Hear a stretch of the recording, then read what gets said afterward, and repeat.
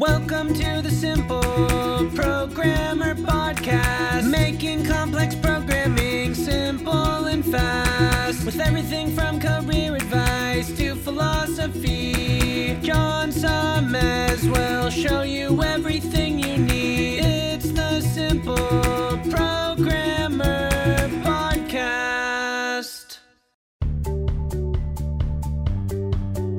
Welcome to the Simple Programmer Podcast, a short mix of career advice, philosophy, and soft skills from successful author and software developer John Sonmez.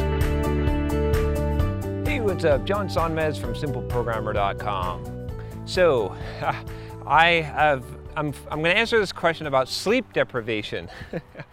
I've got a few questions about this, about, sleeping schedule and stuff like that. I thought this is a pretty good one that kind of summarizes it, which is, this comes from, let's see, who does this come from? I don't have a name, so we'll just read it here. So it says, "Hi John, I hope you can answer me a quick question related to health and time. When you are just starting out and you're trying to learn as many things as possible with little time, is it right to sleep much less so you can be successful faster? I've been sleeping even for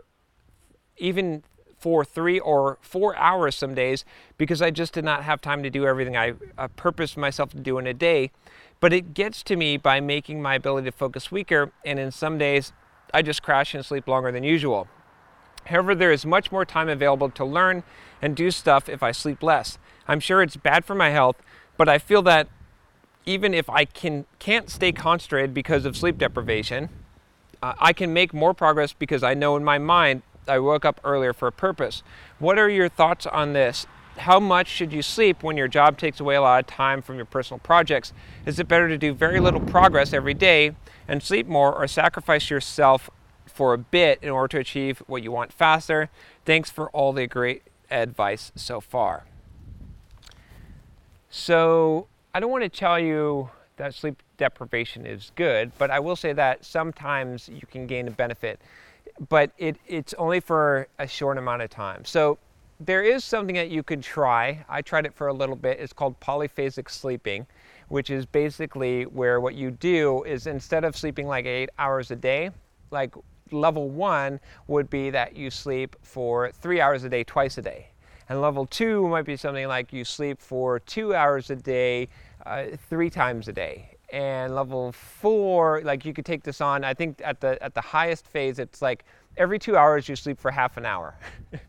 and you don't end up sleeping very much at all. I forget exactly, but you could get to this point. You can look it up if you look up polyphasic sleep, where you basically can supposedly get a full same amount of rest by breaking up your sleep, sleeping 4 hours a day.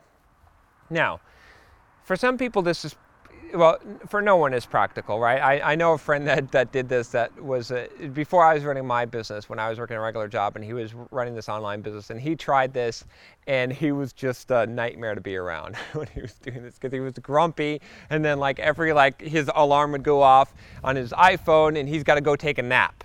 Wherever you are, he's got to go lay down and take a nap for 20 minutes. And, he's got to put on his sleep mask and ear things because, wherever he's at. It was kind of crazy. I don't think it was worth it, right? He tried it for a while, and supposedly it worked, but he's not doing it now. So I only say that because there's some ways possibly to cheat sleep, but it also has a detriment on you. So as far as, now, more practical term, of just like doing this for the short term, sacrificing sleep, I think that if you have a specific goal and objective in mind, that it's the same thing as like working really hard, working like 12-hour days or 14-hour days. You can get away with doing that for some period of time. There's been times when I focused down hard and I turned the screws really hard, and for even like a 6-month period, I just like did nothing but work, and I didn't sleep very much at all. And I got stuff done. I had a specific purpose and goal in mind, and it was painful, but I got through it, and it was worth it. But you can't keep doing that. It's not a sustainable thing. So I guess my answer would really be that it depends on the situation and how long you're planning on doing this. If you're gonna you sacrifice your sleep for a few weeks, or maybe even a few months, and you have a very focused goal and a good reason for doing this, and you're going to drive towards that goal, you could probably do it. You could probably will yourself through it, but eventually it's going to catch up to you. And the more that you do this, the more chances that when it catches up to you, you're actually going to suffer from real burnout, which is going to cause you to crash and burn harder. So I would say that for the most part, you want to focus on something that's sustainable. Again, we talk about this in diet and nutrition and health plan, all of this stuff, right? Always sustainable is best for the long term. So that's what I would say is, again, even if you do this on the short term, right? I've noticed, because I've gone and worked really hard. I've tried this with the Pomodoro technique. And I've basically gone and worked extra time during the week, and then the next week I end up doing less. So it sort of balances out. And the same thing I found with sleep is if I only go on 3 or 4 hours of sleep a night for 3 or 4 days, then I'm going to have one day where I'm totally wiped out. And I also find that my general focus is less. So another factor in there would also be on what kind of work you're doing, right?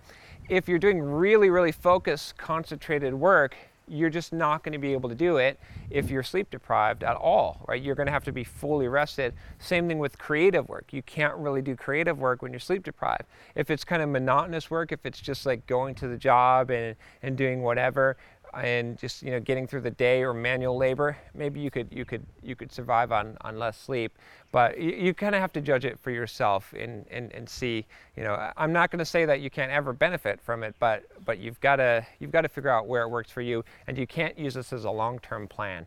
So if you use sleep deprivation to get ahead, make sure it's short-term, make sure you have a clear focus and goal, and make sure that you're valuing that time to make sure that you're being productive, because it is possible. And I've noticed that sometimes the best thing for me to do is to take a nap, because it's possible to get to a point where you are operating at a fourth the amount of efficiency that you should. So what I mean by that is it could take you 4 hours to do something that would normally take you 1 hour. And if you're doing that, even if you're gaining an extra 2 hours by sleeping 2 hours less a night, you're netting way in the negative. So you got to evaluate that for yourself. A good way to do that is to time track everything that you do, so you can see if things are taking you longer, especially if they're repetitive tasks. So kind of a complex answer, but this is really a difficult question. There's not an absolute. You kind of have to gauge it for yourself. I've also found that different people have different levels of sleep that they need. So that's another factor to take into account. And then I'll give one last thing about this, because this is such a complicated topic, is you can try doing things like controlling the light levels, the melatonin, because it's not just the amount of sleep you get, it's the quality of sleep. So I have taken melatonin at night, because your body doesn't normally produce melatonin if you're in bright lights, right? So that's why, if you've heard of apps like Flux that turn the temperature of the light to blue at night, it's because that our bodies, our normal rhythm, our bodies will not produce melatonin, or not produce as much, which is what causes us to go to sleep and to have quality sleep if we're seeing daylight, right? Because that's how we're designed to work. So you could try some things like that might improve the quality of your sleep, using blackout curtains, things like that. Cutting out the noise and improving the quality of your sleep. You might be able to get less of it, and that might give you the boost in time. So good question. There's plenty to say about sleep, and like I said, I'm not an expert on this. I'm still figuring out for myself what works, but hopefully this has helped you. If you have a question for me, email me at john@simpleprogrammer.com, and if you like this video, subscribe. Take care.